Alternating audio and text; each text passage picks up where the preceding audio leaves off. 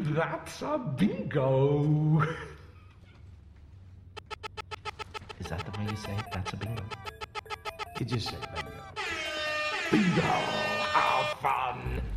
How fun indeed it is. Ladies and gentlemen, my name is Nate Chacon III. Welcome to Short Story Bingo. If this is your first time, welcome. If it's not, then the retention program is working. What I do on this podcast is I am a glorified narrator to stories you have heard and some that you haven't. It's like Audible, sorta. So there's that. Want to give a big shout out to Extra T Media, man. We're definitely in good mode right now. Episode 53, but episode 3 in my head about the video series, and can't say enough how how well it's been going. Been getting a lot of good feedback. So props to George Life and all the work that he's doing.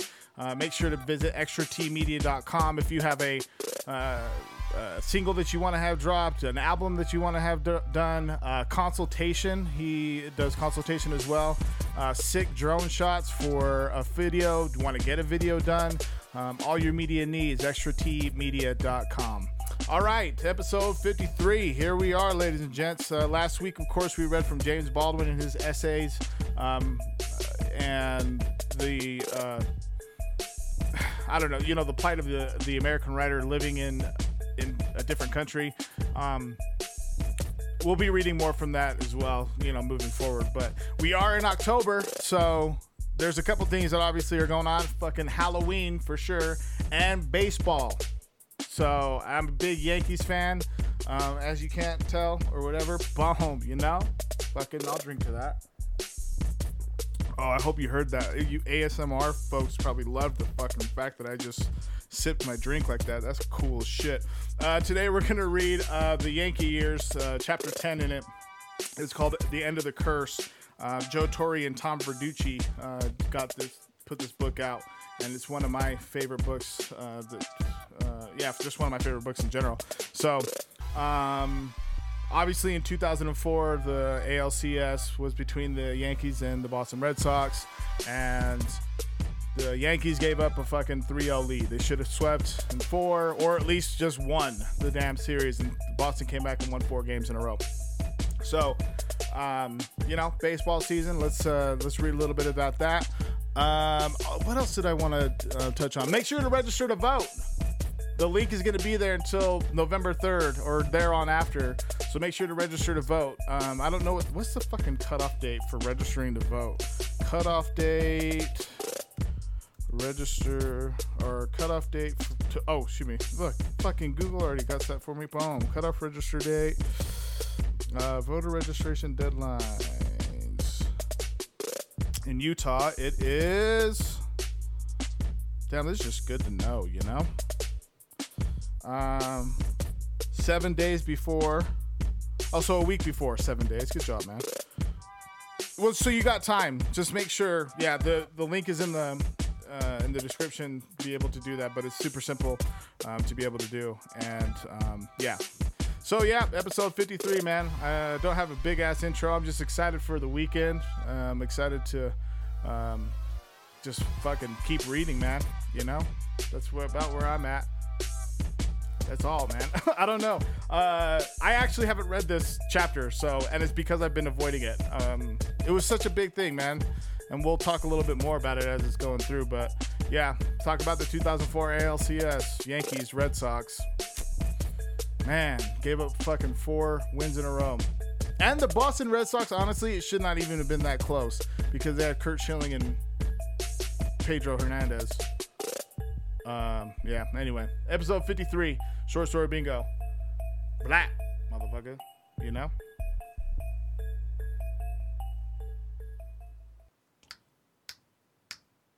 Short story bingo. Short story bingo. Short story bingo. Short story bingo. Sometimes they're funny and sometimes they're sad. Most of the time they're funny because I hate to be sad. Short story bingo. Short story bingo. Short story bingo. Short story bingo. But don't take my word for it. Spare fingers. Already fucked up, said Pedro Hernandez. It's fucking Pedro Martinez. So that's one for the books already. Good job to me. God damn it. All right, whatever. Chapter 10, End of the Curse, The Yankee Years, Joe Torre and Tom Verducci. All right. Oh my God, just even starting this. Okay. The Yankees-Red Sox rivalry may have been the best thing to happen to baseball, but both managers came to loathe it. Each time the Yankees and Red Sox would play one another, even in April, hell, even in spring training, there was an Armageddon quality to the proceedings. Baseball never was designed to be like this. Not until October, anyway. The sport took great pride in the sheer volume of the season, a marathon, as the players proudly like to call it. But every game between the Yankees and Red Sox brought an NFL-like urgency to every game, every inning, every pitch. It ran counter to everything Joe Torre and Terry Francona tried to impress upon their clubs, knowing the wisdom of keeping their team on an even emotional footing. After just about every time the Yankees and Red Sox were done with one of these series, either Torre would call Francona or Francona would call Torre. "Are you sick of this yet?" Torre would say. "I'm glad it's over," Francona would say. And that's how they fucking talk, okay? At least in this story. "You and me both, pal," Torre would reply. "See you in about 6 weeks." Torre and Francona shared not only a unique vantage point to the rivalry.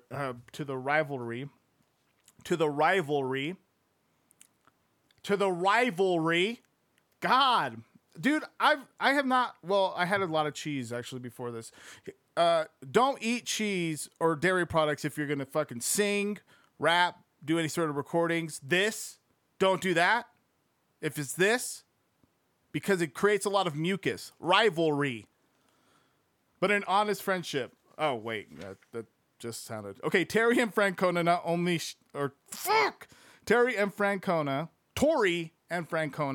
shared not only a unique vantage point to the rivalry, but an honest friendship. Torre had played with Francona's father, former big leaguer Tito Francona, and had recommended Francona for his first managing job with the Phillies to Philadelphia general manager Lee Thomas. "I played with Terry's dad, so I felt a closeness to him for that reason," Torre said. "I can still think of him as a kid, and I remember recommending him to Lee Thomas.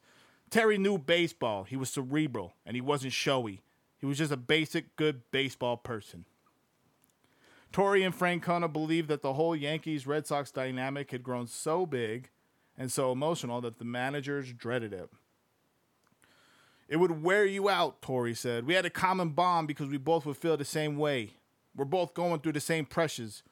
There really is no favorite. There's no one team that's clearly better than the other. It's like Michigan, Ohio State. It doesn't matter how good your teams are. You're supposed to win, each side." I'm going to speak to fucking the rivalry part for just a moment. Honestly, like, I'm a Bears fan too, so I don't fucking care for the Packers. So, and then obviously as a Yankees fan, I don't care for the fucking Red Sox.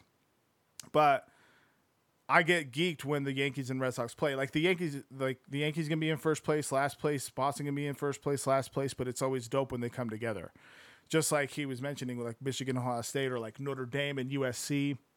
I mean, I still remember with Notre Dame and USC in his example, Brady Quinn and that epic game. I think it was 2003 or some shit when they were playing Reggie Bush, and they could have Notre Dame could have fucked up their whole season, or at least curtailed it from getting to the national championship when they were playing in South Bend, and Matt Leinart and Reggie Bush and that whole team ended up beating them. That's shit that I as a sports fan, am sort of uncomfortable. I'm uncomfortable admitting how much I know about that shit because I should be focusing on other shit. But I love sports, so rivalries are fun. Okay. Okay.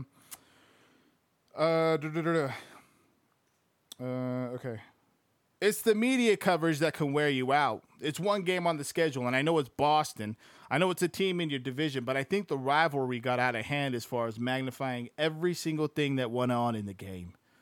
It's absolutely exhausting. And you know what's interesting? The game is tense, but the game is even tenser only because you know you're going to have to explain the outcome in every small detail. The game itself, though, is great. It's everything else that wears you out.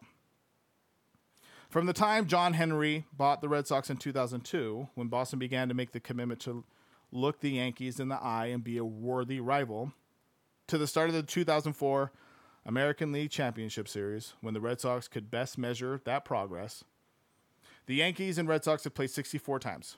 So from 2002 to 2000, okay. Could best measure that progress. The Yankees and Red Sox have played 64 times, including the Titanic 2003 ALCS. Each team had won exactly 32 of those 64 games. Fucking, I didn't even know that. But I know that Boston had been trying to get over the hump for so fucking long. Fun fact, I started most of my teams that I root for today. It's because of books that I read when I was like 6 years old, 7 years old, like a little impressionable kid. So I read this little book. It was like for third graders or something, and it was just like an autobiography book about Babe Ruth. Super simple book. But at the beginning of it, I started out as a Red Sox fan, and then like midway through, I went to become a Yankees fan and didn't like the Red Sox. Again, very small, impressionable kid, and didn't like the Red Sox because the Red Sox sold the Babe to the Yankees. That's why I'm a Yankees fan, because of a fucking dumbass third grade autobiography book that probably was like 55 pages long. And I started out as a Boston Red Sox fan. I didn't have it because we don't have any teams here in Salt Lake or in Utah. I mean, beyond the Buzz at the time or the Bees now. But as far as a major league baseball team, we don't have one. So I was just trying to find my footing when it came to my baseball team. And that's how it was. I started out as a Red Sox fan. So that's why this rivalry brings so much more tension to me. Or not tension, but like I bask in it a lot more. Both teams had made significant in-season alterations to their clubs to get to the ALCS. And again, the ALCS, for those that don't know, it's the series right before the World Series. So you win, you go to the big dance. For the Yankees, it meant dumping the object of the intense and expensive international bidding war they had engaged in with the Red Sox less than 2 years earlier. Right-handed pitcher Jose Contreras, the big man who was supposed to be an ace for the Yankees, struggled with his command and the subtleties of pitching, such as pitching out of the stretch and holding runners. He also had a particularly harmful and unforgivable flaw with the Yankees. He could not pitch against the Red Sox. Blah! Pitch against the fucking Red Sox, dude. That's like, oh my God. Contreras, oh, fuck. Contreras was 0-4 with a 16.44 ERA against Boston. ERA stands for earned run average. 16.44. So anytime he played the Boston Red Sox, double-digit fucking score. Your offense had to like definitely show up and show out if this dude was on the mound. Don't put him in the fucking lineup then, or sign someone new when the postseason starts. Whatever. He showed sparks of great pitching here and there, Torey said. And you know what? That's the voice that I'm going to continue with. And I make you laugh. I'm here to fucking amuse you. Yeah, what you do know? You mean funny? What Funny the how? fuck How is am I so fucking funny? Okay. His stuff was good, but he had a lot of issues that I felt. Oh, no, okay. He showed sparks of great pitching here and there, Torey said, but he had a phobia against Boston, and Boston just whipped his ass. He was tipping his pitches against them. They were in his head. They waxed him. They just waxed him. His stuff was good, but he had a lot of issues that I felt had to do with pitching in New York. I had gotten to the point where I said, he just can't help it. He just didn't seem comfortable in New York. On July 31st, 2004, the day of the trading deadline, the Yankees were on their way toward beating the Orioles, 6-4, at Yankee Stadium, when Brian Cashman called Torey. We can get Esteban Loaiza for Contreras, Cashman said. Torey quickly checked with pitching coach Mel Stottlemyre before getting back on the phone with his general manager. Do it, Torey replied. Yeah, fucking thank you, Joe Torre, for doing that. Fucking yeah, dude, get him out of here. Loaiza was something of an enigma himself. And as a player with free agent rights after the season, only a rental return on the investment in Contreras. Fuck it. Who gives a shit? Loaiza was 9-5 for the White Sox, much better than fucking Contreras, but with a pudgy 4.86 ERA. I mean, whatever. The Yankees were his fifth team in 7 years. I don't look at Journeyman though in baseball like as bad as or just whatever. I mean, he's a Major League Baseball pitcher. The game has changed so much. Fuck, the Padres and Cardinals just played the other night, and it was their closeout game, and the Padres used 7 pitchers to finish the game. 7 pitchers or 9 pitchers, something like that. I think it was 7. But the point is like it wasn't just one pitcher throughout the whole thing. Bob Gibson just died at 84 years old. Old St. Louis Cardinals great. That dude was a beast. He would like. Pitchers just are different now. They don't. I mean, unless you're like Clayton Kershaw, but like they don't go the whole. They don't go the whole game like they used to. There's strategy now. You go 5 innings, 6 innings, and then you pass it off to your relievers. But 7 fucking pitchers, they still pitched a shutout and beat the Cardinals. So if you're a Cardinals fan, it sucks. The Yankees were his 5th team in 7 years. He was 32 years old. Loaiza had won 21 games the previous season, but it was the only year in his life he won more than 11 games. Okay. In short, Loaiza was nothing more than a spot starter. The Red Sox once had bought up all the rooms in a hotel to try to keep Contreras away from the Yankees. But now here was the celebrated El Titan de Bronze ingloriously being dumped for a rotation filler. And the Yankees didn't think twice about it. Neither did Contreras. Though he held though he held a no trade clause, he waived it without asking anything in return. At what time we were just looking for someone who could go out there. At that time, we were just looking for someone who could go out there and pitch, Torrey said.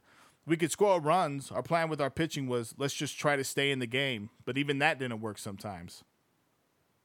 I didn't realize it when I first got to New York, but after having been there a little bit, I understood that playing in New York was unlike playing in any other place. People either really embraced it or they just really had a problem with it. I think Kenny Rogers had a problem with it. David Justice did well with it. Roger Clemens, after a bit, did all right with it. Randy Johnson, no way. I have put Contreras in the group that had trouble with it. Man, that would be, it's New York. It's fucking... largest, like the media capital of the fucking world. That'd be tough.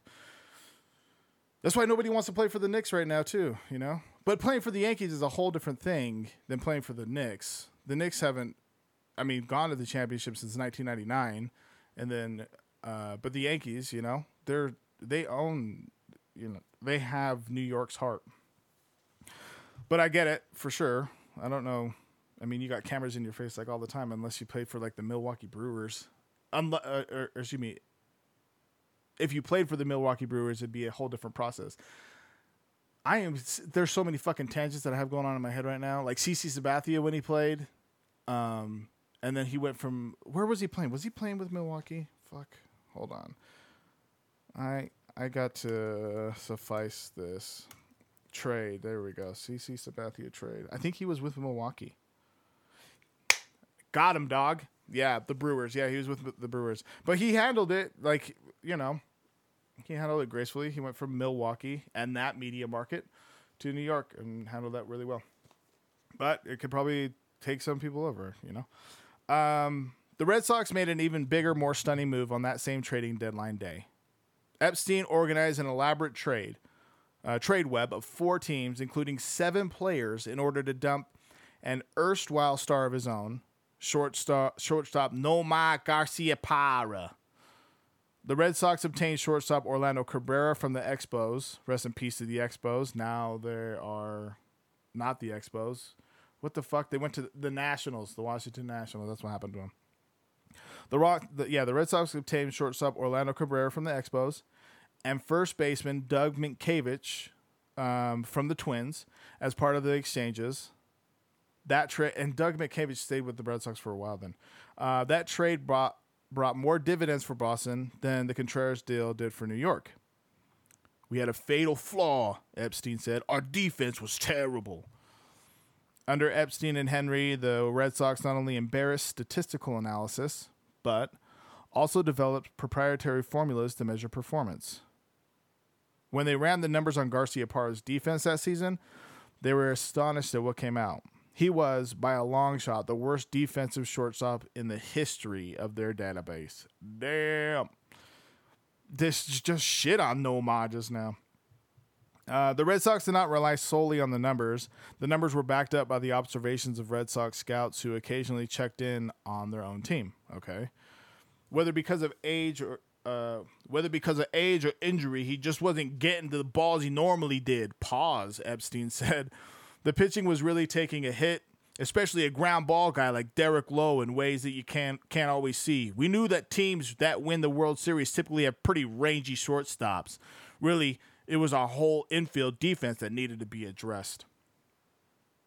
The other element pushing Boston toward dealing Garciaparra was that he no longer seemed to be a perfect fit in the clubhouse that had become a band of crazy extroverts who had become famously described as idiots. Famously described as idiots? But who famously described them as idiots, you know? Hey, what happened? Yeah, what happened there? Okay. Okay, Garciaparra was more the quiet, brooding sort, especially ever since spring training of 2003 when the Red Sox offered him what he considered to be a below-market contract extension. He was understandably upset, Epstein said. He became isolated. When Epstein put Garciaparra on the trade market, only one team, the Cubs, showed any interest at first. They offered to send Boston 24-year-old outfielder David Kelton, but they also wanted to swap pitcher Matt Clement for Lowe. Epstein said no thanks and furiously went back to work. He eventually pulled enough strings to wind up with Cabrera and Minkiewicz, two players renowned for their defense. 2 minutes before the deadline, I thought it was dead, Epstein said. I must have made 4 dozen calls in the last half hour. It ended up happening right at the deadline. We thought it was the right deal. We knew Cabrera was good offensively, but was underperforming. But we knew what we knew about his personality convinced us he would have no problem being put on the big stage with everyone watching. It was just what we needed, and we thought our first base defense had been equally shaky. We got 2 guys hitting about 230 at the time, but we thought it was what we needed. We had power, we had a really good pitching staff, but defense was killing us. These guys were exceptional defenders. It helped. Our starting pitching got on a huge roll starting in mid-August. They went 30-13. Dog, that's fucking good general manager work, man. Epstein obviously famously went to the Chicago Cubs after they broke the curse in Boston, and won a championship with the Cubs in 2016. Theo Epstein is really awesome. Or, I mean, just knows his shit with baseball, so. Okay, if the Red Sox had outmaneuvered the Yankees the previous November, they had done so again in August. After the deadline deals, the Red Sox were the best team in baseball over the remainder of the season, 42-18, 5.5 games better than the Yankees, which were 36-23. Over that year, for sure, I thought they were a better ball club than us, Torrey said. But the games in the postseason have nothing to do with the season. At that point in time, you throw everything out the window. We certainly were conditioned enough to know that there was nobody on the field that could beat us. I mean, they got our attention. I'm sure we got their attention.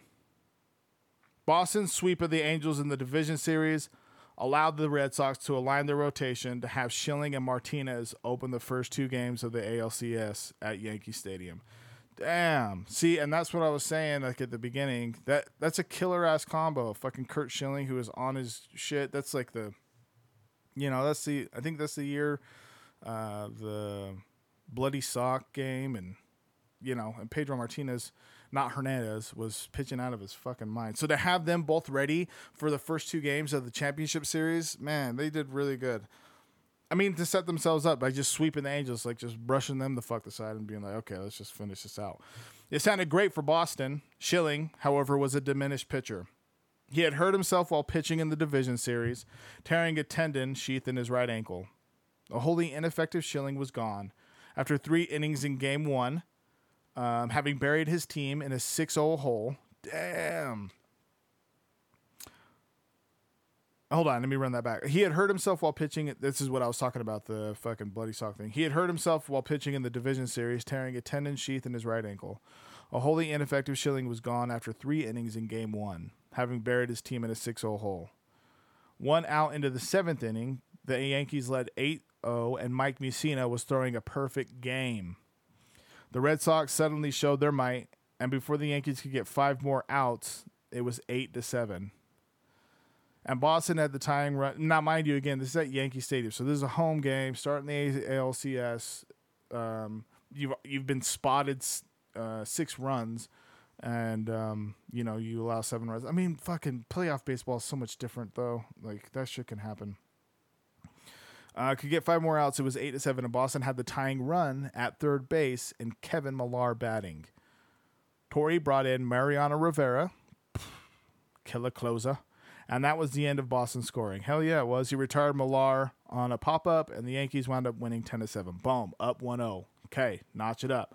The Yankees also won Game 2. Boom, up 2-0. You know what I'm saying? Though they did so in far different form, with Lieber besting Martinez in a classic pitcher's duel, 3-1. Once again, Torre gave the ball to Rivera with a runner on third and 1 out in the 8th inning, and the great closer locked down another victory. Mariano Rivera was known for that, you know. There would be no need for Rivera in Game 3. Oh, yeah, Game 3 was crazy. They won 19-8. So, boom, up 3-0. 3 games to 0. That's, I mean, is it John Lieber? Is that what his name is? I believe it's John Lieber. I know it's, hold on. I got to look at it. John Lieber. Yeah. John Lieber. I saw an interview that he had, and he had mentioned, like, after Game 3, after they won 19-8, that Boston Red Sox players were, like, saying to Yankees players, like, hey, good luck in the World Series, even though they still had to win one more. And a lot of guys in the Yankees clubhouse are like, okay, they were taking it in stride as far as, like, being like, yeah, we got this in the bag. This is a wrap. Let's kind of look forward to what, the next series, or to the World Series, because we're up 3 games to 0, man. That's it. It's a wrap. Pretty much. Shit, if you lose Game 4, all good. You win Game 5 as a gentleman's sweep. Or maybe you lose Game 5 too. You go down, you're still up 3-2. Just close it out in Game 6. Oh shit, you lost Game 6. Okay, well, fuck it, we'll figure it out in Game 7. You can't lose 4 in a row. You can't lose 4 in a row. You can't lose 4 in a row. You know what? I'm gonna take a drink. You know why? Because you can't lose 4 in a row. That's why. You know how ridiculous that is to lose 4 in a row.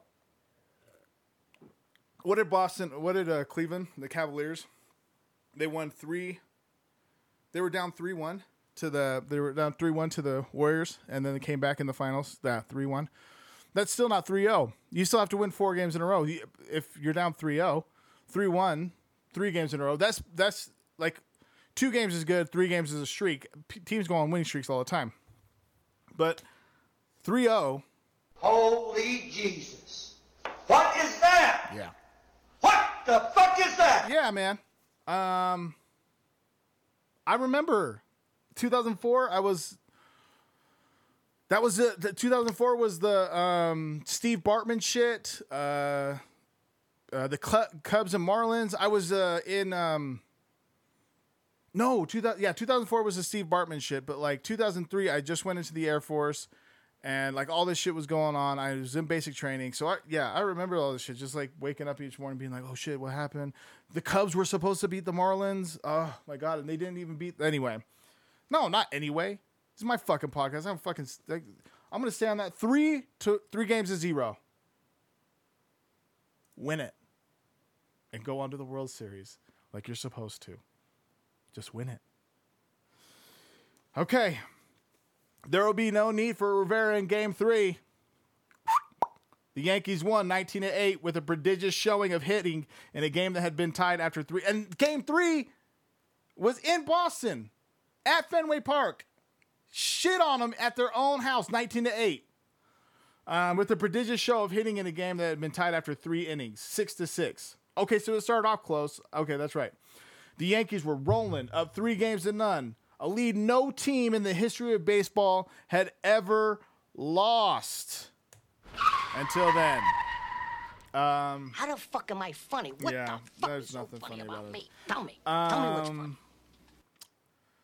All was not perfect, though. Yankee starter Kevin Brown, who was supposed to be the ace of the staff and who had battled back problems most of the year, had pitched horribly and did not look right. In only 2 innings, Brown gave up 4 runs on 5 hits and 2 walks before Torrey sent Vasquez to replace him to start the 3rd inning. Vasquez, too, was hammered, yielding 4 runs on 7 hits and 2 walks in 4 1/3 innings.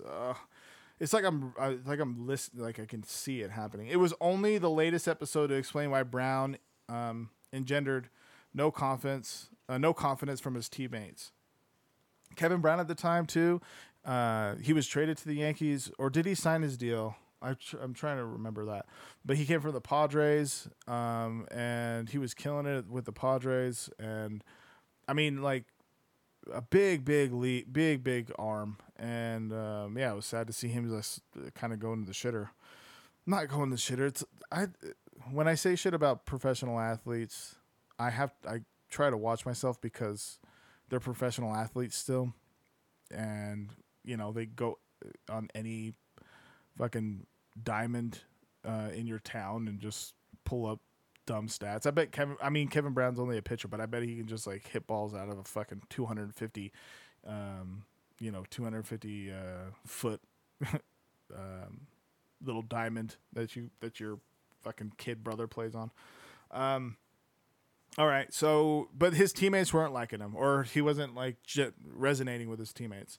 Brown had a famously rotten temper and a surly disposition, attributes that did not serve him well at a time in his career when he could no longer throw as hard as he once did and didn't have the wherewithal to concede to age and battered body in order to make adjustments. Brown had missed 7 weeks over the summer because of a strained lower back and also because of an internal parasite. On September 3rd, my birthday, pitching against Baltimore, Brown was staked to a 1-0 lead when he gave up a run in the 2nd inning, yielded another in the 3rd, tweaked his knee while covering first base in the 5th, and was struck on the right forearm by a run-scoring hit in the 6th that stretched the Orioles'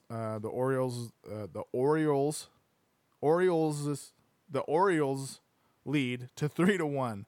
It was all too much for him and his short fuse to bear. After getting out of the inning, Brown stormed off the field and straight up the runway leading to the clubhouse. Stottlemyre, knowing Brown's low boiling point and concerned about the shot the pitcher took off his arm, decided he should walk back to the clubhouse to check on the right-hander. He found Brown standing in the narrow hallway outside of Torrey's office, seething. "Are you okay physically?" Stottlemyre asked him. "To look like," Brown snapped back. Brown wheeled away from Stottlemyre, walking into the main portion of the clubhouse. He stopped at a concrete pillar and hauled off on it. Throwing a hard punch, Brown quickly bent over in pain, holding his hand. God, dude, how many people fucking break their hand when they're so pissed off they punch a wall? They're like, "Oh, man, I broke my knuckle." I knew a kid back in the day. He would, at parties, he would punch. And this sounds ridiculous now that I'm saying it out loud, but he would punch like beer bottles, and just like all the time. He did it all the time, like just punch through beer bottles. We were like 19 or 18, something like that, 17, something, or like 20. I was young.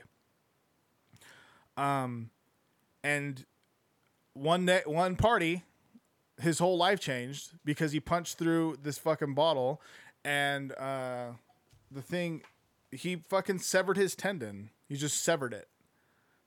And that his whole life changed because of that, just like punching through a glass, or, you know, a fucking Bud Light bottle or some shit. And yeah, it was just so, I don't know, you know, so finite of a thing to happen over something that doesn't matter. Like, I don't know. It's just stupid.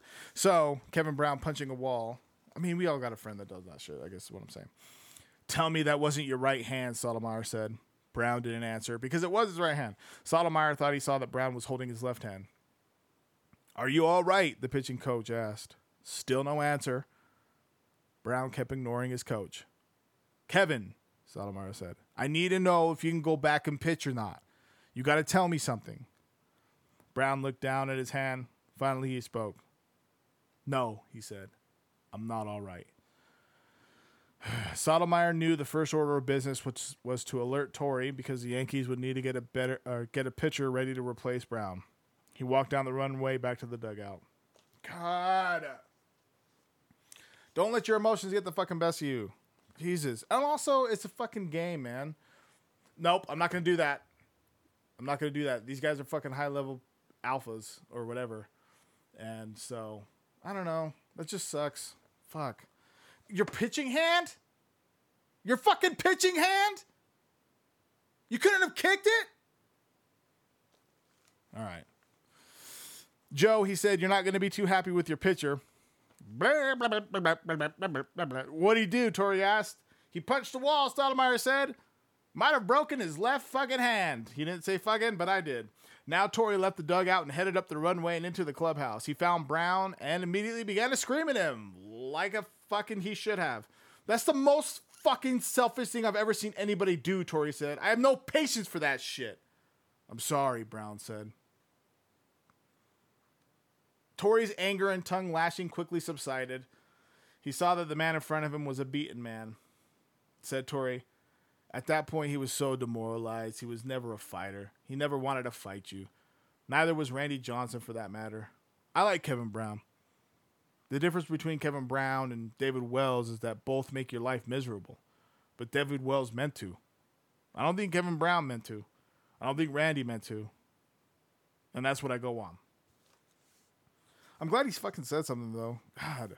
Brown came back from the broken hand to make 2 starts before the end of the regular season, the first of which was a nightmare against Boston in which he couldn't get out of the first inning. The Red Sox pounded him for 6 hits and 4 runs in that abbreviated time. Brown simply generated no good feelings from his team, and ALCS Game 3, while ending up in a blowout victory, continued with Brown as the carrier of bad karma. Hardly the role the Yankees had in mind when they traded for him and his $15 million per year salary to take the sting out of losing Andy Pettitte, and to provide a return volley to the Red Sox for getting Schilling. Buried within the Game 3 win was another troubling sign. Torrey brought in setup reliever Tom Gordon to pitch the 9th inning with the score 19-8. Okay, should be fine. It was the 3rd straight game in which Gordon was used. Not so much, probably, then. Don't use him if it's the 3rd game in a row. Why would Torrey... Oh, my God, see? Why would Torrey use his key 8th inning reliever in a blowout? Exactly. Gordon badly was in need of a confidence boost, okay? Sometimes you just got to see that. Sometimes you just got to get a win, get a strike, get a couple of them, get a couple strikeouts. I got that. Okay, all right. He appeared jittery in both Game 1 and Game 2, giving up 2 runs and failing to pitch cleanly in both outings. Torrey thought giving him the 9th inning, with nobody on base and an 11-run lead, would relax Gordon and give him confidence that would carry over into the next time Torrey needed him in a tight spot. Nonetheless, Gordon still appeared on edge. With 1 out, he gave up a double to Trot Nixon. Then he uncorked a wild pitch. He did strike out Millar and retire Bill Miller on a fly ball to end the inning without a run scoring. Okay, it represented progress for Gordon, but only by a small step. Vasquez, Brown, and Gordon all had struggled, but how much could that really matter at this point? The Yankees led the series 3-0. The Red Sox were as good as dead. You hear that? Good as dead. Oh, my God. Okay, the Red Sox were as good as dead. In the history of Major League Baseball, the NBA, and the NHL, teams trailing 3-0 in a best-of-7 series were 2-231. And if you don't, and let's just do some quick math. We're gonna do this together like this. Bring up the calculator. We're gonna do what that percentage is. Oh, and I don't know how to fucking use a calculator, so that's my first time. 0.0086%. Chance of a team. That's the percentage that happened. Oh my God. In a best-of-7 series, we're 2-231. It doesn't happen. The Red Sox had 85 or a point, again, what I just said, a 0.85% chance, not even a percent chance, dog. The Red Sox had a 0.85% chance of winning the series. The only teams to recover from the bottom of that well were the 1942 Toronto Maple Leafs and the 1975 New York Islanders. The Yankees were starting Orlando Hernandez. Oh, El Duque, boom. Got him. The veteran right-hander with a 9-3 career postseason record. Dog, closeout season has returned, baby. The Red Sox were starting Derek Lowe, who had pitched himself out of the postseason rotation and was only getting the ball because the scheduled Game 4 starter, Tim Wakefield, pitched in relief in Game 3 to save Francona from blowing out his bullpen in the rout. Yo, Game 4 looks like it's in the bag. We're ready to go. A few hours before Game 4, Epstein watched Schilling muster his way through a bullpen session at Fenway Park, using a special boot-like spike to try to give support to his wobbly right ankle. No one was sure if he could pitch again in the series. Actually, no one was sure there were going to be any more games in the series. On his way from the bullpen to the dugout, Epstein was stopped by reporters on the warning track down the right field line. They had obituaries and epitaphs to write about this Red Sox team, and they wanted the team's general manager to cooperate. Epstein wasn't playing along. Guys, he pleaded, we have one game to win tonight. That's our focus. The line of questioning didn't end. A columnist, with the sound of the Yankees' bats still ringing in his ears after the 19-8 shellacking, asked Epstein, is what happened yesterday an indictment of the lack of professionalism in your clubhouse, especially contrasted to the Yankees? Is that a sign that you can't win? You can't win with the kind of lawlessness in your clubhouse? Guys, Epstein said, barely concealing his anger, we might not win, but it has absolutely nothing to do with our makeup. The dude had to be pissed. He had to, because of answering those questions. Epstein marched off into the clubhouse. He was hot. It wasn't the reporters that bothered him most. It was how everything invested in this season, going back to the motivation to redeem the Aaron Boone game, to the stealth securing of Schilling, to the hiring of Francona, to the bold trade of Garcia Parra. All of it could be washed down the drain without winning so much as one game against the Yankees. It was just a thought in the back of my head that wouldn't go away, Epstein said. I was so pissed off about the possibility of getting swept. I'm thinking, I cannot fucking believe a team this good that played so well down the stretch and could so easily win the World Series is going to be swept by the Yankees. We cannot let it happen. When Epstein looked around the room, he saw reason to be encouraged. Okay, they were still really loose, he said of his players. They had incredible makeup. Pause, for sure, pause. What the fuck? I know what he means, but yo. Millar, the first baseman, who was always quick with a quote, a laugh, or a joke, was walking around the room saying the same thing over and over again. Don't let us win one. Don't let us win one. It became the idiot's rallying cry. Yes, don't let them win one or four. Fuck. So sad. Oh my God. And for him, to like just be in there, like, I mean, what else were they going to do, man? They were down 3-0. Who gives a shit at that point? Don't let us win one. I mean, that probably would have been me. Shh. I don't know. Fuck them. As Millar recounted, I was thinking, you better beat us in Game 4. Because if we win it, look out. I didn't like our matchup in Game 4. I didn't know how we were going to do it, but don't let us win. Because now we got Pedro in Game 5. And now we got Schilling in Game 6 and in Game 7. Anything can happen. And he's totally fucking right. So I knew once we could win that game, the entire pressure went to them. We didn't have any pressure. We were supposed to lose. We're down. Now we're just having fun. Now we're going to watch them choke. That's basically what it boils down to. We're going to have fun and keep battling, and those were great games. Yo, he just said it like that's the best summary for it, man. Just win, and then you got Pedro, Game 5, Curt Schilling, Game 6, Game 7. It's it becomes a one-game thing and just fucking win. Oh, God. The Yankees scored first on a 2-run home run by Alex Rodriguez in the third inning. Cool. All right. It would be the last time Rodriguez drove into... As I said that, it would be the last time Rodriguez drove into base runner. Fuck! It would be the last time Rodriguez drove in a base runner in the postseason, in this series, and the next 3 pro seasons combined. Fucking thank you. A span of 59 at-bats overall in which he batted 136, including 0 for 27, with 38 total runners on base. The Yankees lost the lead when Boston nicked Hernandez for 3 runs in the 5th. Then seized it right back with 2 runs in the 6th. The tie-breaking run scored on an infield hit by Tony Clark. Torrey put the 4-3 lead into the hands of Tanya and Sturtz, not Gordon. And Sturtz came through with 2 scoreless innings. Dope. Okay, cool. Now the Yankees were 6 outs away from sweeping the Red Sox. Up 4-3. Okay, boom. Honestly, I'm like, I don't know if you guys do this, but I watch like old games, and I still, like, even if I know the outcome, I'm like, fucking, a game to reference is like the 1995 NBA Finals between the Rockets and the Magic, and where Nick Anderson misses free throws at the end of the game to like seal the win and not go into overtime. Every single time he goes, I'm like, oh, he might get them. He might get them. And this is what I'm doing right now as I'm reading this. We just got 6 outs left, and it's a wrap. 4-3, go on to the World Series.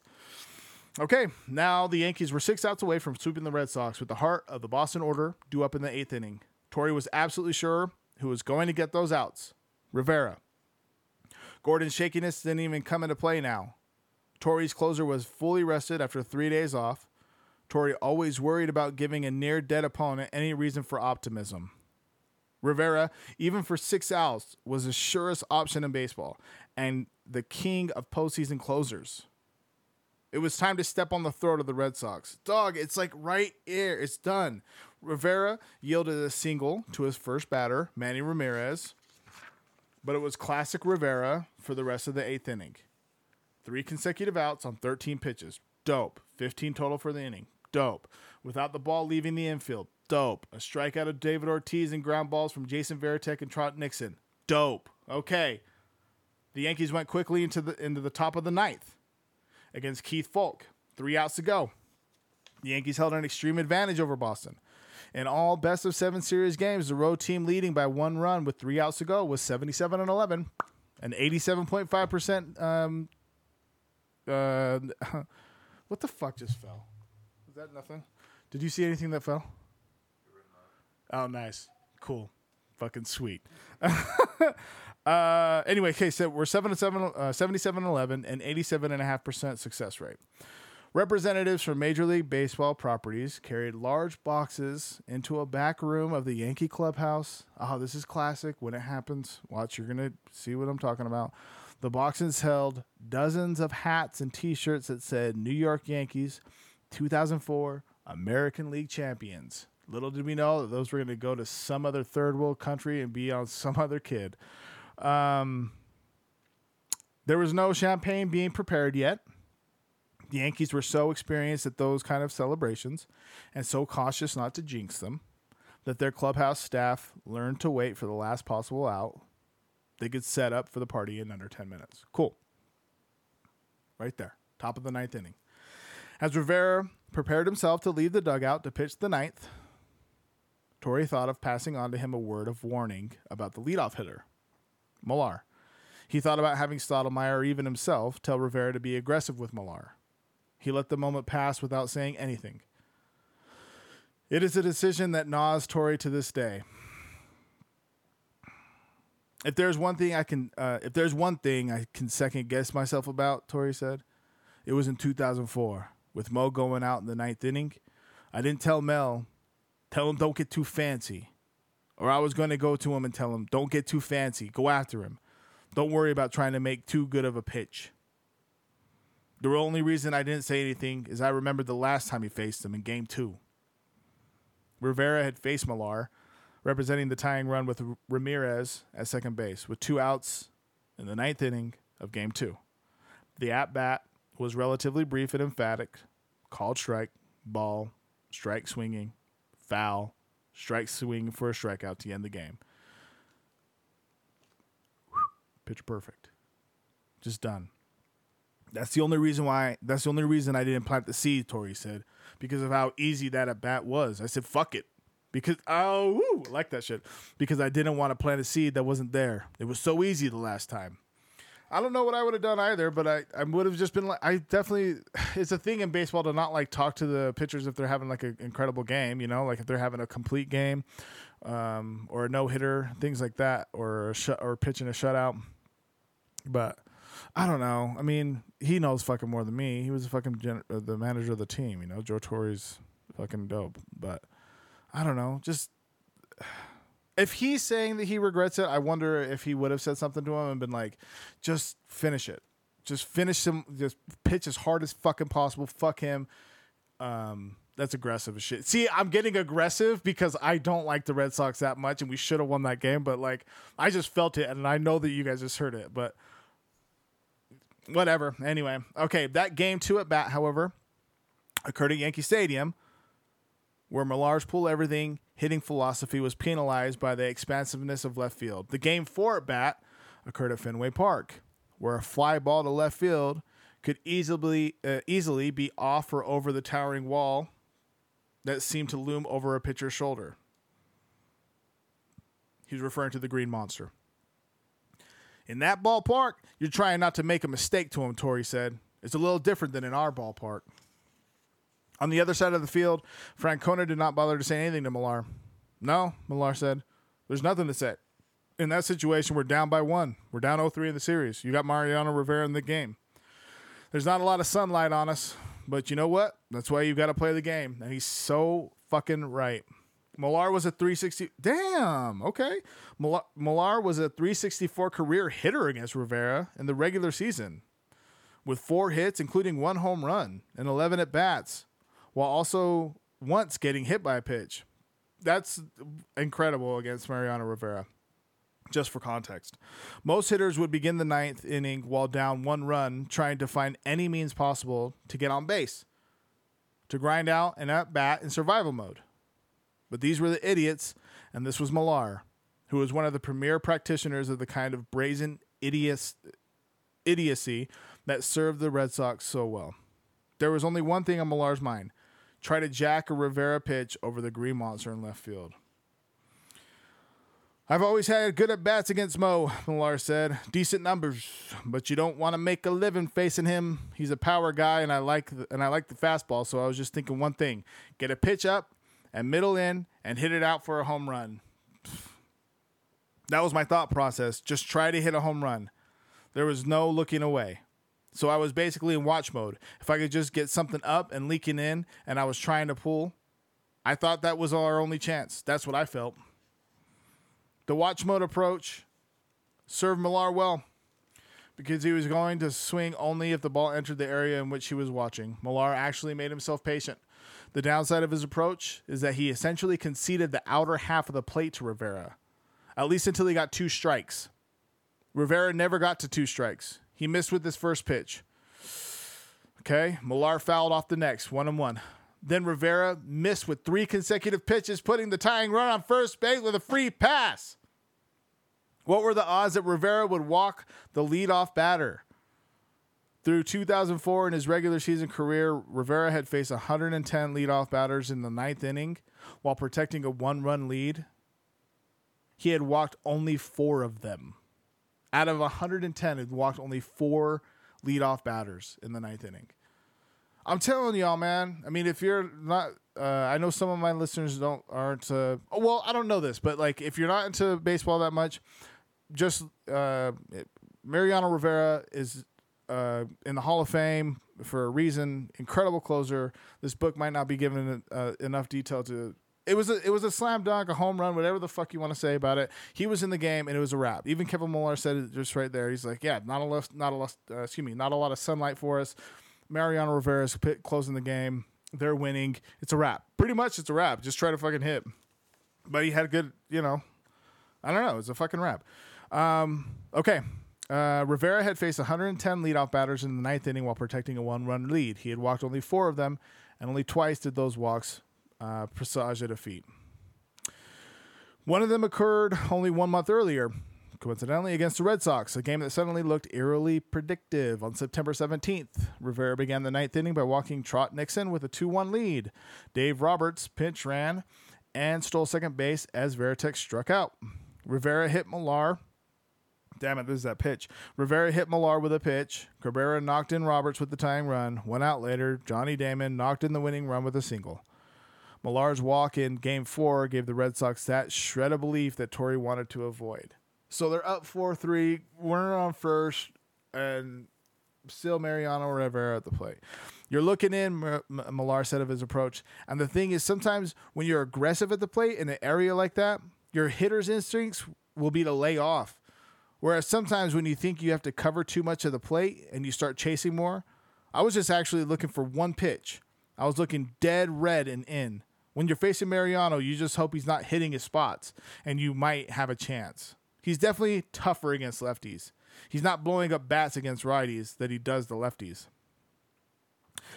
Francona sent in Roberts to run for Millar. Great move. Roberts was on his own, meaning he was free to attempt to steal second base whenever he thought he could get the bag.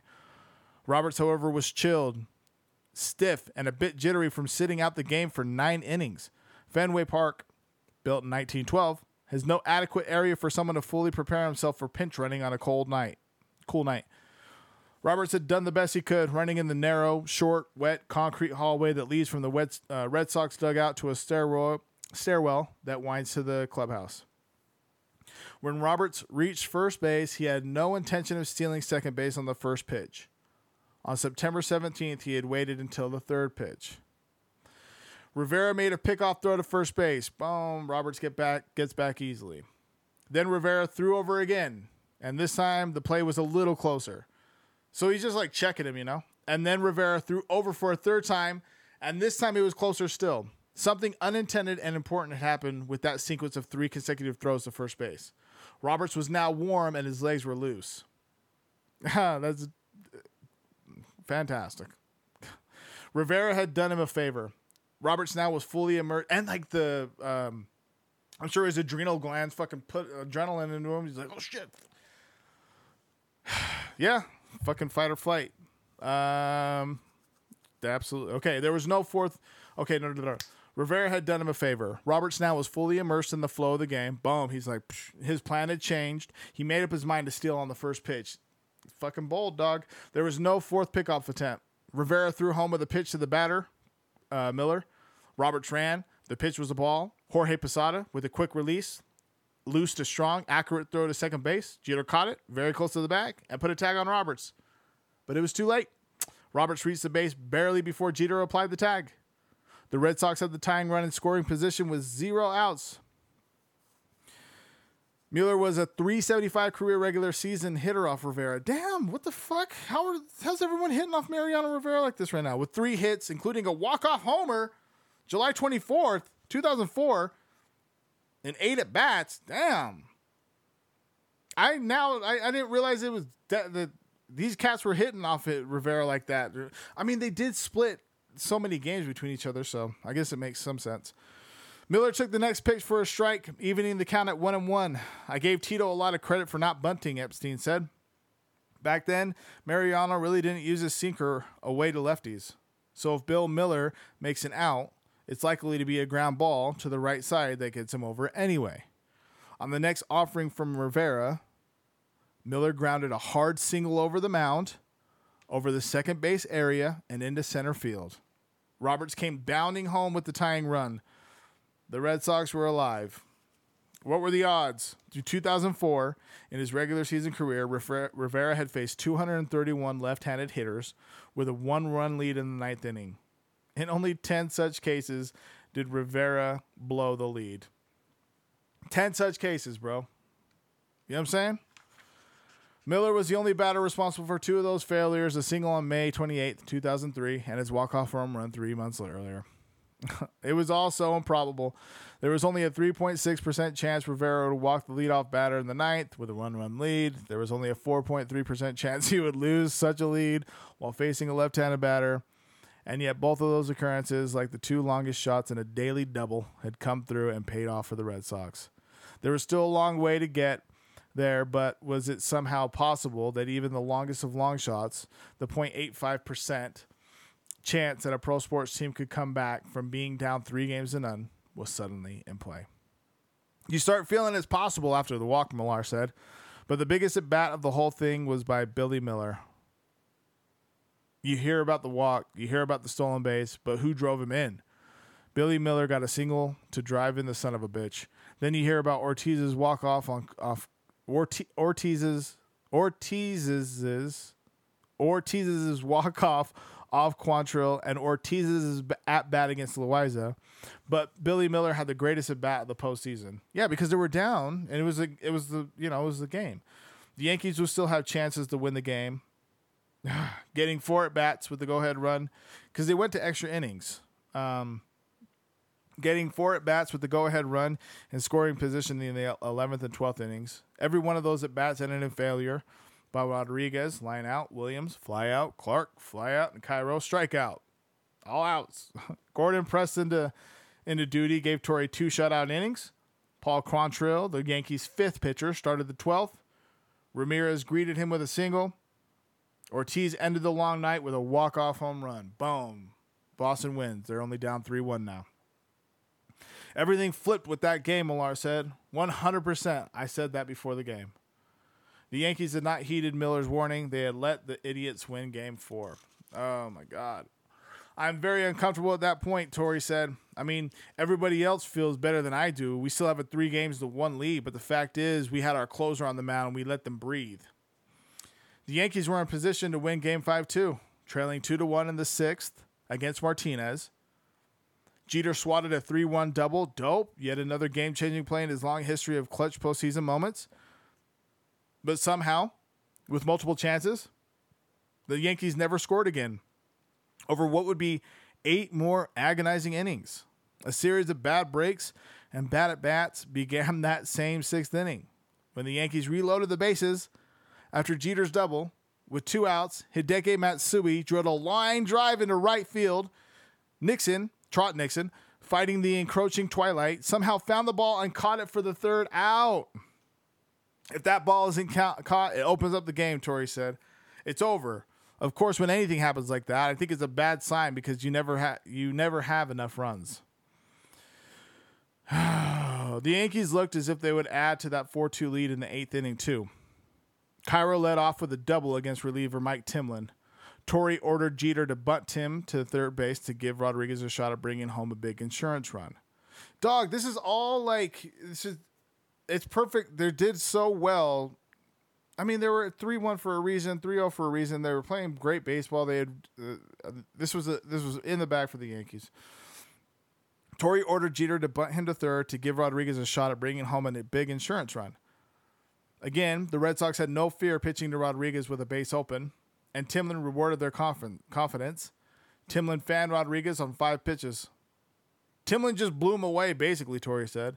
That, to me, stood out more than anything. It was not being able to get that 3rd run. Alex Rodriguez was not a fucking RBI. I mean, he was a big, during the regular season and shit, but I don't know, whatever. Sheffield walked after Rodriguez's whiff. Then Matsui lined out again, this time to left field, to end the threat. Caught, done. Still, the Yankees had a 2-run lead with 6 outs to go. This sounds familiar. To end the series. What were the odds they could blow that? Among the 766 postseason, so many stats, to just not make me even more pissed off. Among the 766 postseason games in best-of-7 series to that point, road teams with a 2-run lead with 6 outs to go were 67-10, representing an 87% success rate. The Yankees still held a firm grip on the series. The game was in the hands of Gordon, who had pitched to one batter in the 7th, getting a double play. Gordon had been excitable all series, so unable to calm his anxieties that he had been throwing up in the Yankees bullpen before coming into the game. Flash always got very excited in the bullpen, said Borzello, the bullpen catcher. There was nothing different about that game versus any other. Flash is high-strung and cares a lot. I don't think it's fear. I think it's more just the anxiety of not being out there yet. This moment is coming, and he knows it's there, and he gets anxious. I think he just reacts to that. I don't think he's scared. He's not afraid of anything, and he wants the ball, and he wants to win. People want to paint that as he was scared. I don't see that at all. him throwing up before coming into the game reminds me of when I opened up for Bone Thugs and Harmony at the old Bricks, rest in peace. And I went on stage, DJ Electronic Battleship. He goes, I just goes by Battleship now, I believe. But I went on there to hype the crowd up, and it was super sick. It was dope. It was packed ass house. Bone Thugs and Harmony was there for their East Eternal 1999 tour. They were like, it was like one of the last times that they had done it all together. Anyway, so I go out there hyping everyone up. As soon as I get on the stage, dog, my stomach was it was fucking wild. Like I felt like I was gonna fucking throw up on stage. For real. Like I was like, yo, with every yo, I was like, something's coming out, and this whole front section is gonna get like everything I've ate that day. And whatever I drank that day too. Anyway, so I bring my crew on the stage, and I run off. I had to run off. I run off. Thank God there was a garbage can just right off stage. I run off, go down the stairs, boom, and fucking puked like I've puked, but that was like, I was like, blah, it was fucking everywhere, dog. And went back up on stage and finished it out. But I was so anxious, like I can relate to that. And I had never done that since. But I was so anxious, the crowd was so wild that I for real puked on stage. Or not on stage, but like right off of it. Anyway, Gordon coughed up more than his lunch. Oh, you funny fuckers. All right, his second pitch of the 8th inning was hammered by Ortiz for a home run. Now it was 4-3. Gordon then managed to get 2 swinging strikes on Millar, dope, but then threw 4 consecutive balls to put the tying run on first base with no outs. To complete the symmetry of another key walk by Millar, Roberts replaced him as a pinch runner. Gordon fell behind Trot Nixon 3-1, and then Nixon slashed a single up the middle. Roberts scooted to third base. Gordon had faced 3 batters in the 8th inning with a 2-run lead and retired none of them, going home run, walk, single. Torrey brought in Rivera in what would technically be recorded as a blown save, but Rivera did well to get out of the jam. Dope. First and third, no outs. With only 1 run, scoring a sacrifice fly by Varitek. It's a blown save, but it certainly wasn't his fault, Torrey said. Tom Gordon, for whatever reason, was a mess out there. The Yankees would never lead again in the series. They didn't nearly win it in the 9th when Clark smashed a 2-out hit into the right field corner that appeared would score Ruben Sierra from first base, but the ball hopped into the stands for a ground rule double, and Sierra was ordered stopped at third base. Whence he stayed when Cairo lofted a foul pop-up for the 3rd out. It was another bad sign for the Yankees. They kept wasting chances in extra innings too. In the 11th inning, with a runner at second base, Jeter lined out and Rodriguez flied out. In the 13th, they're just playing. In the 13th, Sierra struck out with runners at second and third. The longer the game went on, the tighter the Yankees looked. In extra innings, they went 2 for 18 against 4 Boston relievers while striking out in half of those at-bats. In the 14th inning, Torrey had Loaiza, his 7th pitcher, on the mound for his 3rd inning of work. Loaiza walked Johnny Damon, with 1 out.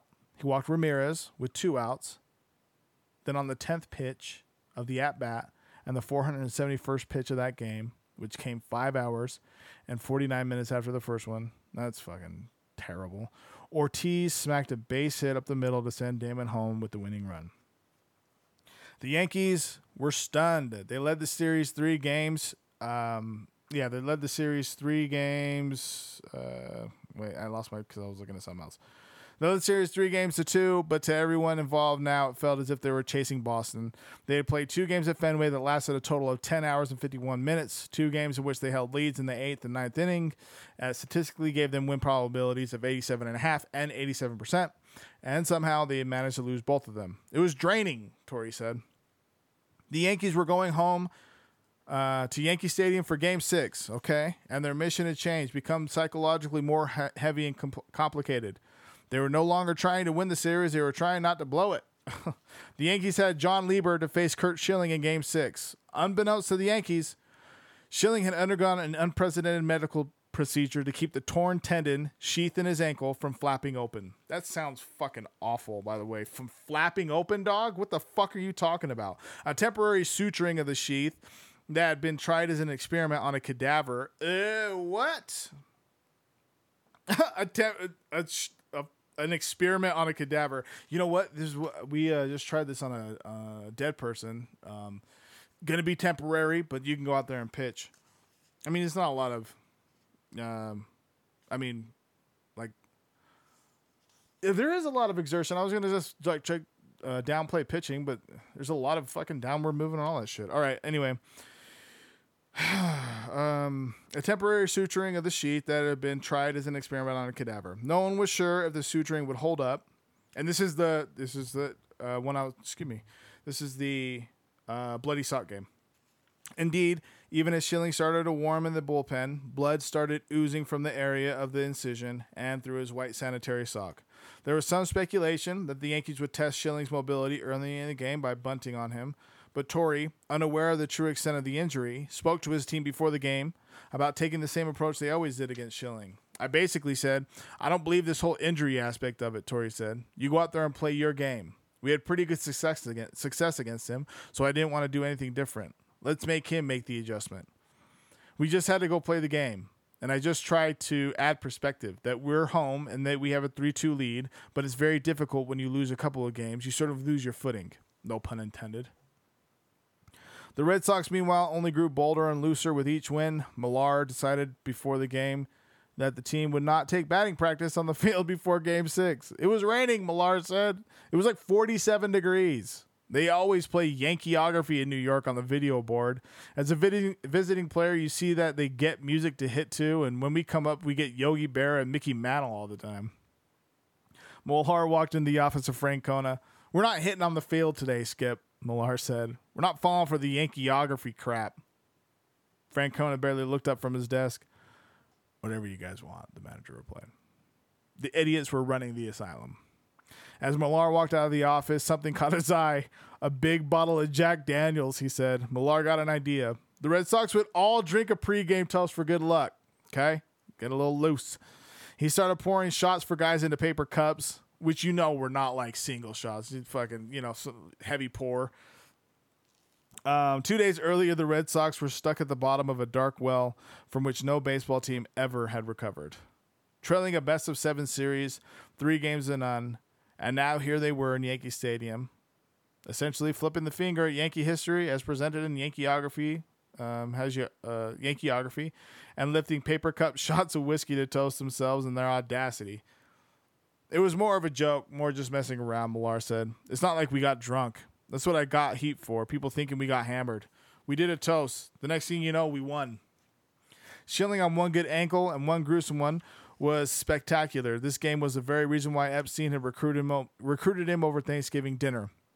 Schilling fired 7 strong innings in which he allowed only 1 run, and that was a home run by Bernie Williams in his last inning, and permitted just 4 hits and no walks.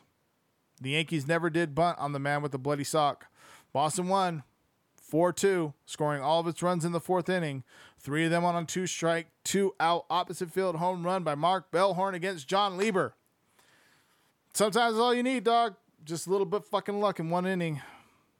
We had a little role reversal with Boston, Jason Giambi. Until they got Schilling to go with Pedro, we could beat them. Then once they had that extra guy, that's what turned the table for them. That's where they turned the tide on us. The series was tied 3-3. The Yankees had the look of one of those cadavers that made possible the procedure on Schilling's ankle. Love the reading the writing. Torre had a huge problem as soon as Game 6 ended. He still did not know who was going to pitch for the Yankees in Game 7. The Yankees' lack of reliable starting pitching had come to a head. Over the previous winter, the Angels had signed Bartolo Colon. The Astros had signed Pettit. The Red Sox had stolen Schilling out from under the Yankees. And the Yankees had lost Clemens, Pettit, and Wells, and replaced them with Brown, Vasquez, and Lieber, Hernandez, and Loaiza. Musina and Lieber were not available because they had pitched Games 5 and Game 6. Torre had no good options. Hernandez wasn't an option at all. El Duque had told Stottlemyre he was not available on 2 days of rest after throwing 95 pitches in Game 4. Derek Lowe, his opposing starter who threw 88 pitches in the same game, was Boston's pick to start Game 7. Okay. Loaiza wasn't an option either. He had only 1 day of rest after throwing 59 pitches out of the bullpen in Game 5. Vasquez had 3 days of rest after throwing 96 pitches in less than 5 innings. In his shaky relief outing in Game 3, Torrey could not trust him. Of course not. The Yankees thought Vasquez, who turned 28 that summer, would be exactly the kind of young gun their staff needed. He took the part for half of the season, going 10-5 with a 3.56 ERA and earning Torrey's selection for the All-Star game. Dope. But mysteriously, with no apparent injury, Vasquez became completely unreliable. But mysteriously, with no apparent injury, he probably just, I don't know. Never mind. I'm not even going to go on that. He went 4-5 with a 6.92 ERA in the second half of the season. The biggest shock for me was Vasquez, Torrey said. He pitches opening day. I picked him for the All-Star game. And it was ridiculous where he went after that. He was a huge pitcher for us because all of a sudden we were getting younger. I remember Cash said to me, I can get Randy Johnson from Arizona, but they want Vasquez. I said, I wouldn't make that deal. That's what I thought of him early on. Later on, after the season, you can go ahead and give him up. Damn, they could have got Randy Johnson from Arizona earlier than expected. I didn't know that. Okay. But whatever, as he mentioned, he was on a fucking tear. So Vasquez really wasn't an option to inspire any confidence. That left Kevin Brown, the 39-year-old pitcher with the bad back, the carrier bad karma, and the guy who looked hurt and ineffective in Game 3 in only his fourth game since breaking his left hand in a childish fit of rage. Were the Yankees really going to trust Game 7 to Brown? Not even Torrey was sure of that. The Yankees were never sure of his brittle physical condition. As soon as Game 6 ended, Torrey went looking for Brown in the clubhouse. He found him in the players' lounge off the main clubhouse. Brown was sitting at a table just past the bar area with his back to the door of the clubhouse.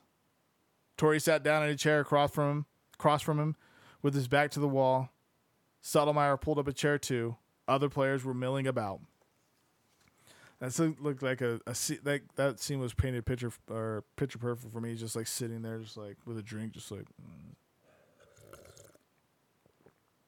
sadly, like a sad sap, drinking it too, just like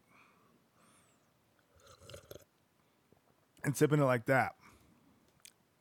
I was just trying to make a decision, Torrey said. We're trying to keep from choking to death at that point. Because Lieber pitched pretty well, but he gave up the 3-1 homer to Bellhorn, and that was the difference in the game. Everybody was as tight as a drum, which was understandable because we had lost 3 games in a row. Duh. Torrey looked Kevin Brown in the eye and said, You tell me, can you pitch tomorrow? I don't need a hero. I need somebody who can do the job. Just looking at him, you tell me. I don't fucking need a hero. Just need someone who can fucking pitch. Can you do that? Kevin Brown looked back at him and was like, yeah, I think so. It was in virtually the same speech Torrey gave to a worn-down Clemens in the training room before Game 5 of the 2001 Division Series. Clemens assured Torrey he could do it that night and gave him 5 good innings. I trust Roger Clemens over Kevin Brown. That's basically what I was hoping for from Brown, something to sort of settle the game, Torrey said. But he was so unlike anything I thought he was supposed to be. I watched him pitch in Texas, and his shit was so good. But he was never satisfied with his stuff. He had issues. It was sad. Torrey continued with Brown. I need a pitcher tomorrow, he said. You're one of my choices. I'm not going to give you the ball unless you understand what we need to do here. You need to look at me and tell me. I'll take the ball, Brown said Torrey. He gave me a positive response. I would have given it to Vasquez if I sensed it was something like, well, if you want me to. I didn't get it. If you want me to me. He was willing to take on the responsibility. The Yankees' season and the possibility of warding off the greatest collapse of all time had come down to this. They were giving the ball to Kevin Brown, a guy with a bad back, and a guy his teammates did not particularly trust, understand, or like. I thought, it's over, Borzello said. It's over because Kevin Brown had no chance at all, and neither does Javier Vasquez or anybody else. It's over. I remember standing in the outfield with Musina and a couple of other guys during batting practice, and we were just talking about it. We have no chance. There's just no chance of winning this game. We lost the series. I remember that. I remember just standing in the outfield in Game 7 like we had already lost. People didn't trust Brown. He was never part of the team, and now our hopes were on him. We let it go to that. We let it go to get to that point, and there's no way we're going to be able to survive. We had our shots. We had 3 games to do it, and now it's come to this. We deserve to lose. I mean, all the people. Kevin Brown, some guys hated him. Guys just didn't understand him. He always had something wrong. His back, this or that. Said Mussina recalling the team's feelings before Game 7. Mike Mussina. We're finished. That was the feeling after Game 6. As soon as Game 6 ended, they're going into the game just like they're not even going to fucking finish it out. Ugh. Oh, that's so fucking terrible to know now. Because when, I mean, you know, you're watching the game and you think that there might be a chance or some shit, even with Kevin Brown going to the fucking mound, you know, that there's some inkling of effort that's going to be coming from guys. But it's hard to like, because because how the media paints professional athletes, like to think that they have emotions, or like to think of them as regular people like us, but like people are people, man, and they're fucking, everything was crushed after Game 6. So yeah, I get it. There were no more Andy Pettitts or David Wellses or David Cohns to turn to at a time like this. The 2004 Yankees had an entirely different DNA from the championship Yankee teams. Starting with the trade for A-Rod and his need to be needed, continuing with Kenny Lofton in spring trading, fretting over the All-Star ballot, Contreras and Vasquez being unable to pitch in New York, Sheffield moping for 2 months because he wasn't sure his manager wanted him, Giambi becoming a non-factor because of his tumor and Balco connection, Balco, fucking steroids, and Brown, the broken down lone wolf on whose cranky back rested all the Yankees' hopes. The core of trust that had served the Yankees so well was now diminished by an influx of outside stars who brought their individual needs and anxieties into the equation. It goes back to David Cone, Borzello said.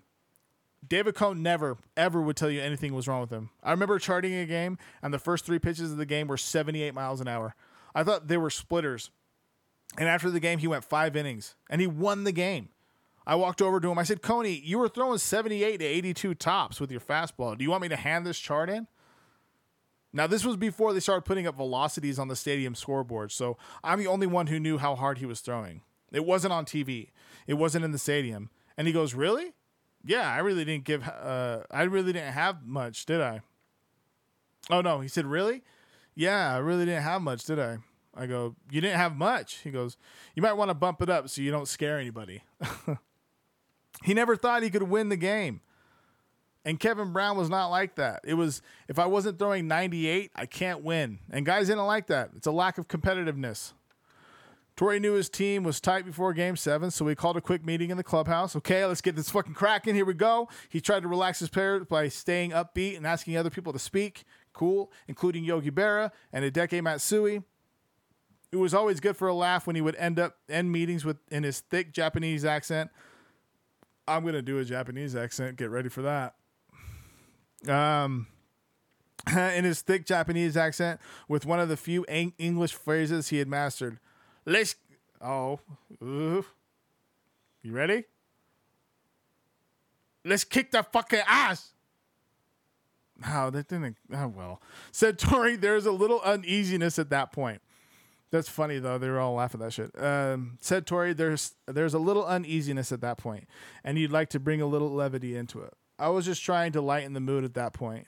I just had a sense that Kevin Brown really wasn't a good sale in the clubhouse. Yeah, don't let him talk. Naturally, the idiots on the other side of the field were, if possible, even looser than the game before. Derek Lowe, the starting pitcher, was so loose that only then did he realize he had left his spikes back in Boston. Fuck! Lou Kukuza, the visiting clubhouse manager at Yankee Stadium, had to call a local sporting goods store to find spikes for Boston's Game 7 starting pitcher. Story time. When I was in high school, I played football and shit. I probably should have thought about this before I said story time because I don't know if I should admit this. Whatever. Here it goes.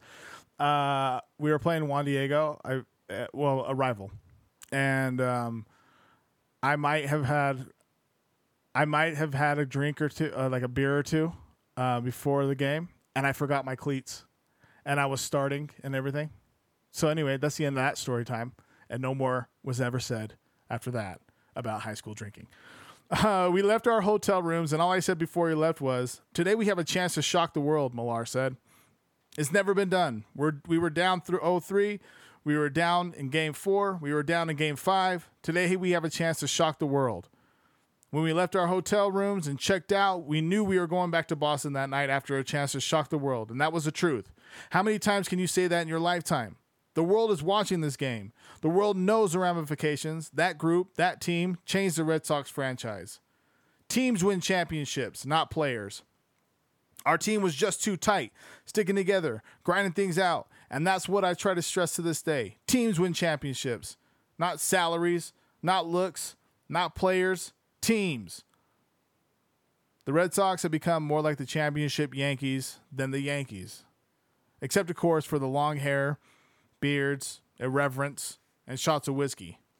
For Game 7, they stuck to Millar's Game 6 pregame preparation. No batting practice on the field. No Yankeeography, but shots of Jack Daniels all around. Game 7 was a blowout. Boom. It was over by the second inning. Brown was as bad as the Yankees feared. He faced 9 batters and retired only 3 of them.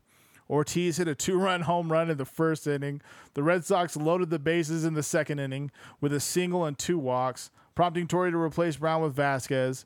Damon slammed Vasquez's first pitch for a grand slam. Damn, it was 6-0 before the Yankees even had a base runner or a chance to get their 4th batter to the plate. Looking back, he wasn't very good, Torre said to Brown, who had a 21.60 ERA in the ALCS. A 21.60 ERA, dog. 21.6 earned run average. It's the old thing about pitching hurt or pitching stupid.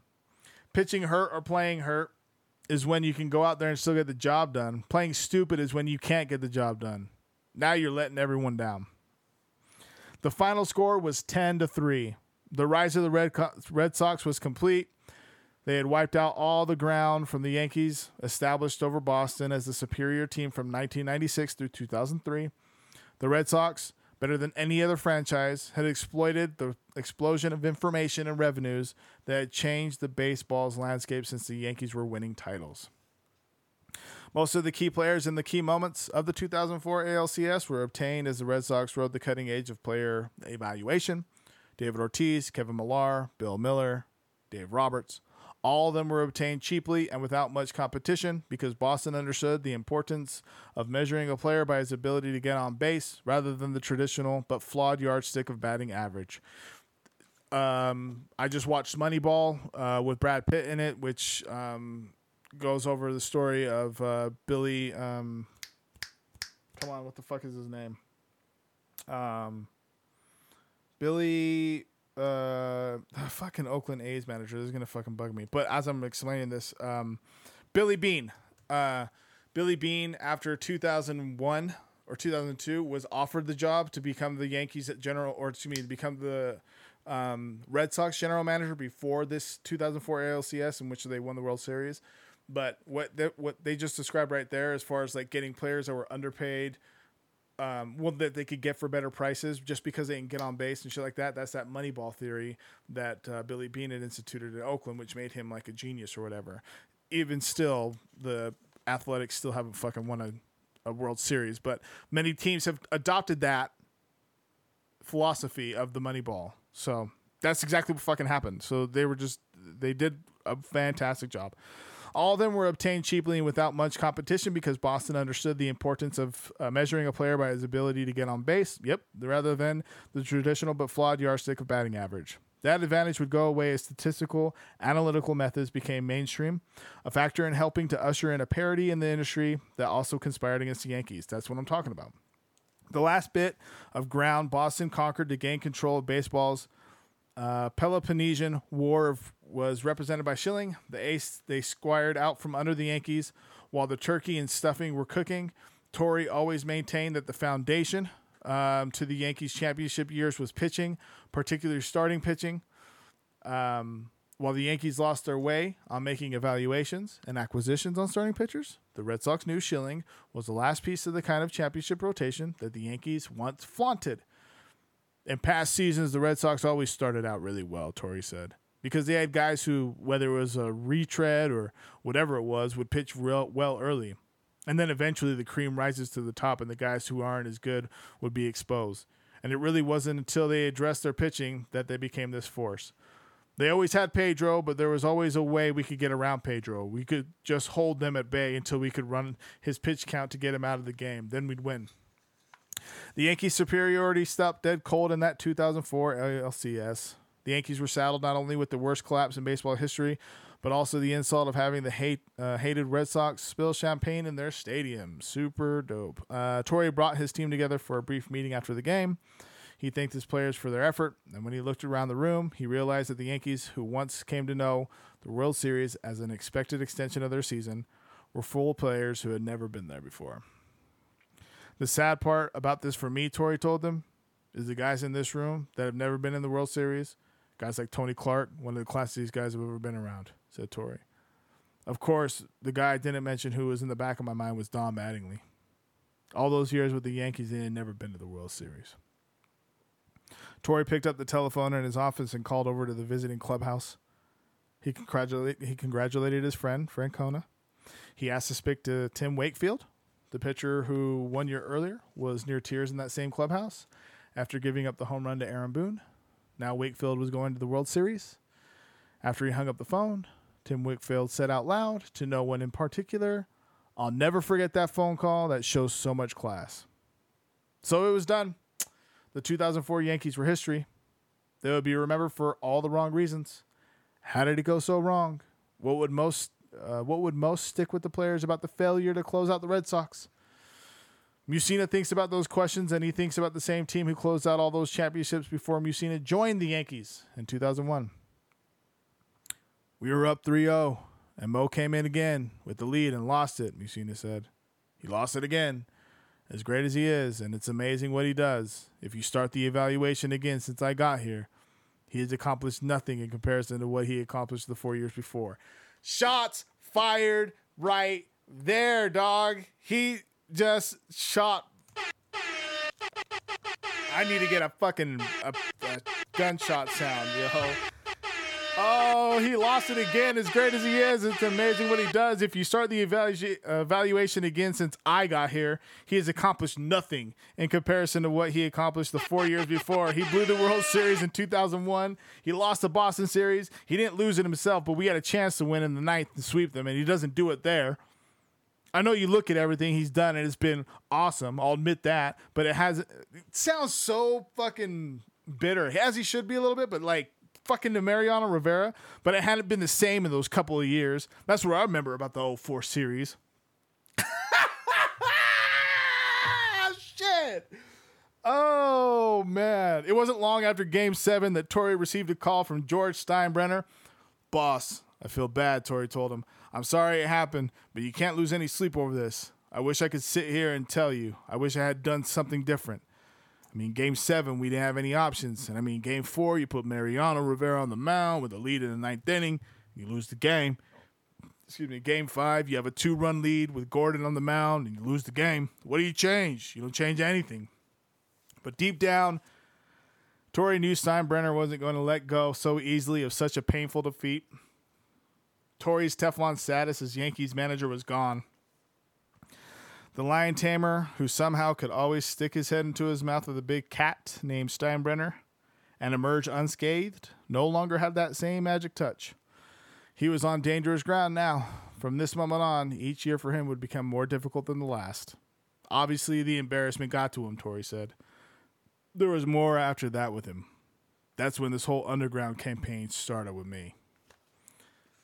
Woo! That was fucking quite the story there. Chapter 10 of the Yankee years, Joe Torre and Tom Verducci, how the Yankees blew that lead in the 2004 ALCS. Not much more to be said beyond what I said during it. Super dope, man. I certainly appreciate all the all the support and everything. I'm a little fucking flustered right now. I got to try to fucking catch my bearings about this. Okay, hold on. Okay, here we go. Big shout out to our partner, Extra T Media. please go to extratmedia.com. Follow on Twitter as well at extratmedia and at George Life. Is it G Life? George Life at George Life. Okay, well, I mean there'll be the links here anyway, but honestly, it's going to continue to progress. I mean, we're 3 videos in, and I'm very excited about what the future is going to hold for it. But yeah, Short Story Bingo, episode 53, the Yankee years, and yeah, that's it, man. We're out. Dun dun dun. Spare fingers. Cheers.